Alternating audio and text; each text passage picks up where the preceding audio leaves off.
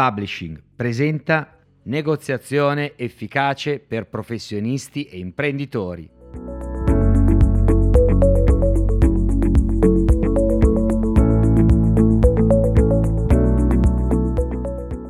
Capitolo 13. Giudiziale o negoziale? Come persuadere il cliente.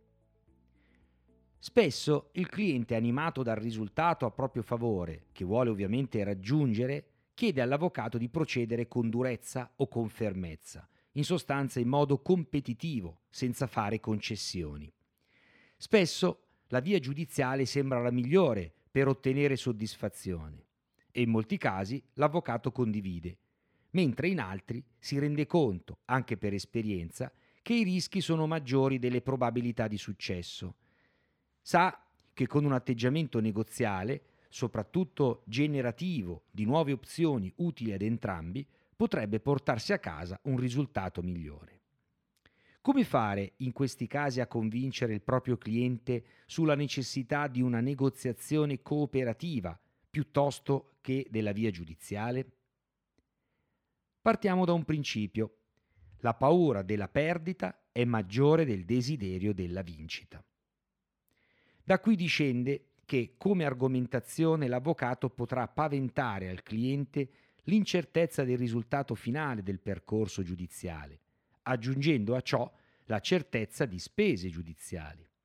La stessa strategia potrà essere utilizzata anche con la controparte, quando sarà essa a spingere verso la via giudiziale.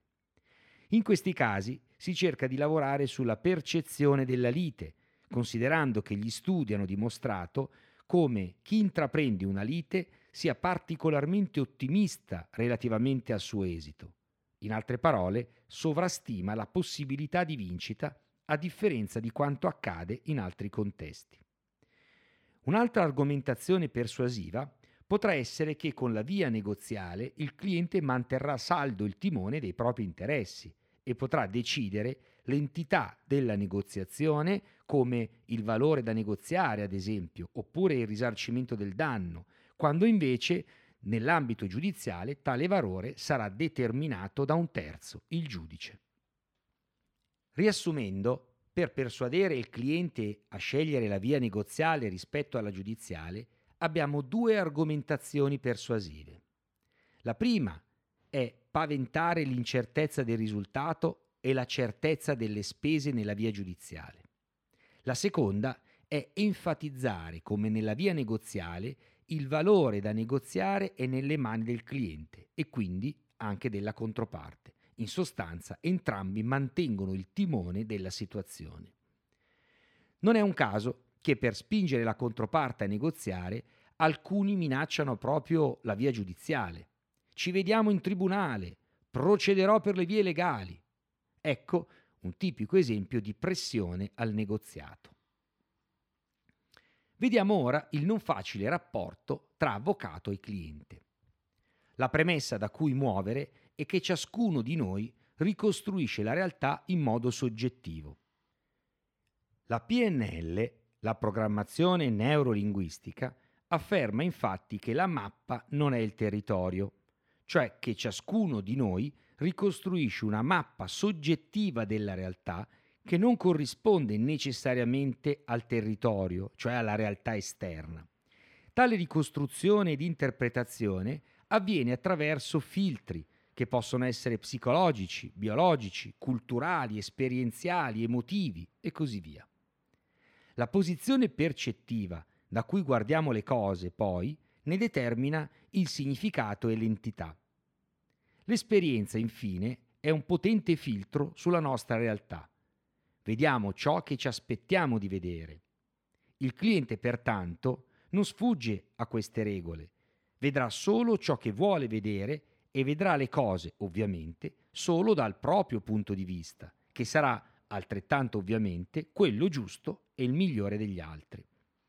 L'avvocato, pertanto, ha la possibilità di sposare in pieno la realtà del cliente e quindi il suo punto di vista, oppure potrà rappresentare per il cliente un valore aggiunto non solo per le proprie competenze tecniche, ma anche perché potrà proporre posizioni percettive diverse da cui muovere l'indagine sulla situazione.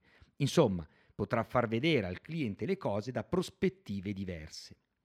Ciò sarà molto utile, per esempio, quando il cliente ha una posizione percettiva distorta della realtà. Molti legali, invece, al posto di proporre punti di vista diversi per aiutare il cliente ad avere una visione più realistica, magari di fronte anche a dei rischi di non essere compresi, esasperano la posizione del cliente arricchendola e complicandola con legalismi particolari che non fanno altro che distorcere ulteriormente la visione iniziale di parte. Far ragionare il cliente, proporre una visione diversa e punti percettivi diversi da cui guardare la situazione, non vuol dire non fare gli interessi del cliente o non sposare la sua posizione. Anzi, vuol dire essere realmente di supporto al cliente, molto di più che con un atteggiamento meramente esecutivo. Certo è che con alcuni clienti particolarmente diffidenti ciò potrà risultare rischioso, perché potrebbero leggere le domande e le richieste di chiarimento dell'avvocato, nonché le valutazioni sulla posizione di controparte, come indecisioni del proprio legale e quindi decidere di cambiare il consulente, partendo dalla convinzione che le situazioni vadano trattate a binario unico, e cioè solo come le vede il cliente e con un atteggiamento duro, il braccio di ferro. Nella sezione formazione scopri i programmi della nostra Coaching Academy per acquisire le competenze del coaching, del percorso di alta formazione Master in Business per acquisire le principali soft skills manageriali e imprenditoriali e dei nostri seminari e corsi per arricchire la tua cassetta degli attrezzi. My Place Communications, formazione, consulenza e coaching per il tuo futuro professionale.